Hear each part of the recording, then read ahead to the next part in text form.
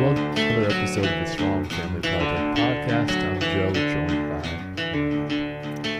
by... Welcome from me as well to the Strong Family Project podcast, where we guide you on the path to raising confident, independent, and resilient children in a strong family environment. 10-Minute Tuesday, we're going to hit a quick parenting and family discussion for you.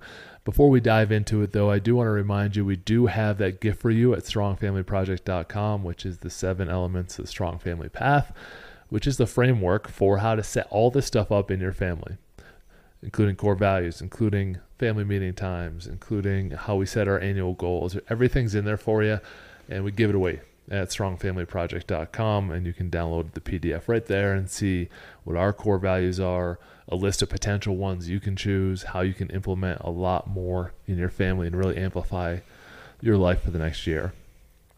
Okay, so I pressed record on 10-Minute Tuesday. Did not tell Mel the topic again. It's becoming a pattern. Because Mel, of all people, got us an internet comment when she went on a rant about Everett and Halloween. So Mel, tell us how Everett feels about Halloween, which is coming up. He's really leaned into healthy eating and is considering candy to be gross and yucky and doesn't want it. So he basically doesn't want to trick or treat.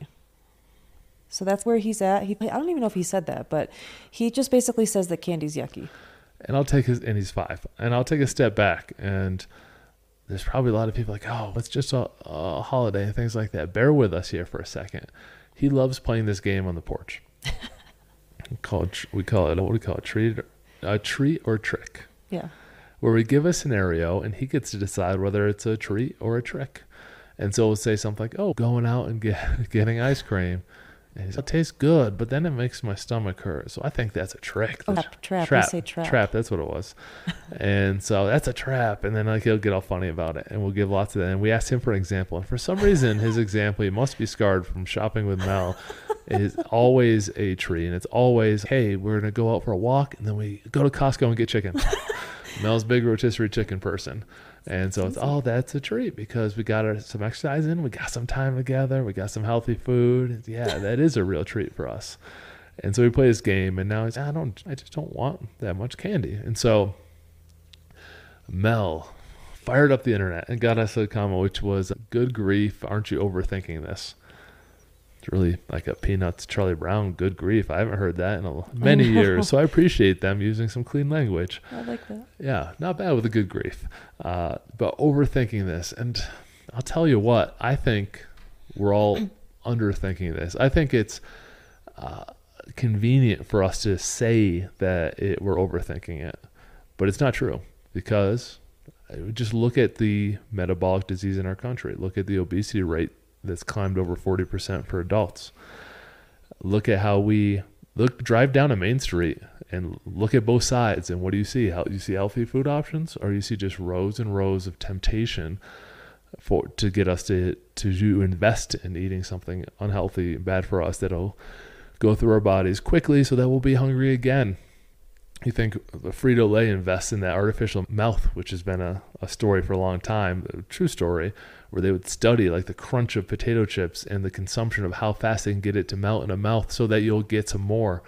Once you pop, you can't stop. You can't just have one or whatever they are.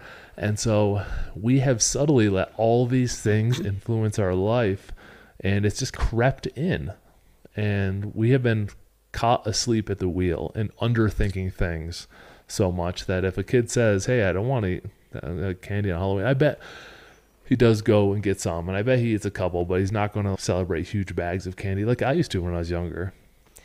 But the tension here is I don't want to just go trick-or-treating just because it's what society says we do on Halloween, or somehow Gotcha. I'll be a bad parent because I don't take my kid trick-or-treating. We're trying to lean in to the value that he is presenting. It's not like we're saying candy's bad for you, we're not going to go trick-or-treating. He is starting to take on this idea that he doesn't want to eat crap. So I don't want to lean in and just say, well, we can just say for Halloween it's fine. So we were having a discussion earlier this week. We haven't found a conclusion yet. Yeah, Mel keeps wanting to talk about it. Well, I still like the idea of Halloween. I still like the idea of celebrating a holiday. So I'm like, we need to think of an alternative. Big fan of worship the devil and big candy, huh, Mel? Gosh. I'm just kidding. I know that's mean. I enjoyed Halloween growing up. And I think part of this is like nostalgia for me. But also, here's where my kid's at. And we bring this theme up all the time on the podcast. Kids will grow up to be adults. So what are we setting them up for by saying, hey, this kid doesn't want to eat candy, doesn't want to trick or treat, but I'm going to make him go just because it's like a fun societal thing to do? And then what? I'm setting him up for a future where he might continue to eat it because I let him give in. It's just, I guess we're talking about it because it is a struggle. When we talk about our ideals and our values, it's not always just super easy.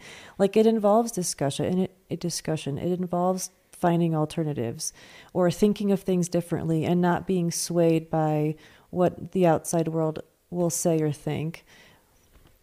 So I don't know, like that comment, whatever, you can think what you want to think, but to me, it's just an excuse to continue to do a poor habit. So even the other day, I was talking to my middle son, to Henry, and he might go trick-or-treating, he might not, but I suggested to him, I said, Everett's really not into it this year. I'm wondering if we can think of a different kind of solution. And he wasn't like upset with me. I thought he was going to be like, no, I want to go for sure. So I feel like even the older two are finding like, let's think about maybe there is something else we can do that's equally fun. Yeah, 2 points. Number one, find what fits your family and your core values. Go grab a hayride. Go to a haunted house. Go do any of these things. Like we just don't. For us, it's not holding like the candy up on a pedestal. It's enjoying the event. And so I might ask the kids when they're going out, okay, are you going to get candy? And they'll probably say, yeah. Say, okay, how many pieces do you think is appropriate for you to eat? And they'll just say a number, and I'll say, okay. I'm not going to shame them, but making that decision without a huge bag of candy in front of them is a lot easier than to wait till there's tons on the table and their eyes get big and now they just want to hammer it all. And that is a good life lesson. Don't go to the grocery store hungry. Don't go to a party that's just pizza and ice cream when you're hungry because you're just going to eat too much. It's too much willpower. Have the conversation.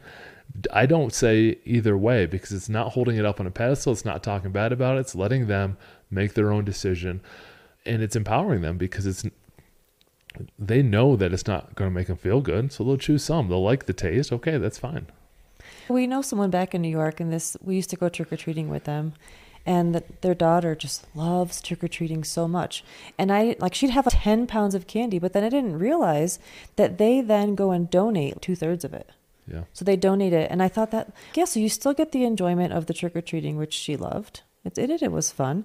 But knowing ahead of time there's this plan where, yeah, I'll let you trick-or-treat a ton, but then we are going to donate 2/3 of your candy or whatever, half the weight or however they figured it out. And because they had made that decision ahead of time, it almost balanced it out. So yeah, like you said, I feel like it's important to not just do things just because it's what people say you should do, or if we're overthinking it, we are thinking more deeply about things because we want to parent more intentionally. Yes, I think that is the point of it. It's not you don't have to do what we do for Halloween or anything like that. But I would like you to think about it. I think, I'm using the word think too much. Thinking about something is not overthinking. It is just thinking about it. Is this good for me and my family? Oh, don't overthink it. Just eat the candy. That sounds like you're trying to sell me on something right now. Oh, just do it. It's okay. Just do it just a little bit. Go ahead and do it. Have some candy. Make sure you get some. It's just Halloween. It really comes across as like salesy and sleazy, like we're all getting caught asleep at the wheel because it's not in alignment with what we want for our kids and our families in the big picture. And so you have to mitigate it. You don't have to say, no, you're not going to do this thing and come down all strict and be like that either. You could. You'd be like, hey, we're just not going to do this. This isn't cool. Let's go do something else. Watch a movie together. Let's hang out together. Let's go hiking together. Let's go camping together. Let's go whitewater rafting. Let's go down the trampoline park if that's in your, like, whatever. You can do a lot of other alternatives to have a valuable experience and create your own tradition that's aligned with your core values that isn't what everyone else is telling you to do. So I'm just encouraging you to think about it a little bit. And if you choose to do it, great. If you choose not to do it, great. Just put a little bit of thought into it. And I think, too, when your kids are presenting something like Everett not liking candy, which was like unheard of when I was a kid. Like I loved candy all the time. But the fact Thank you for listening to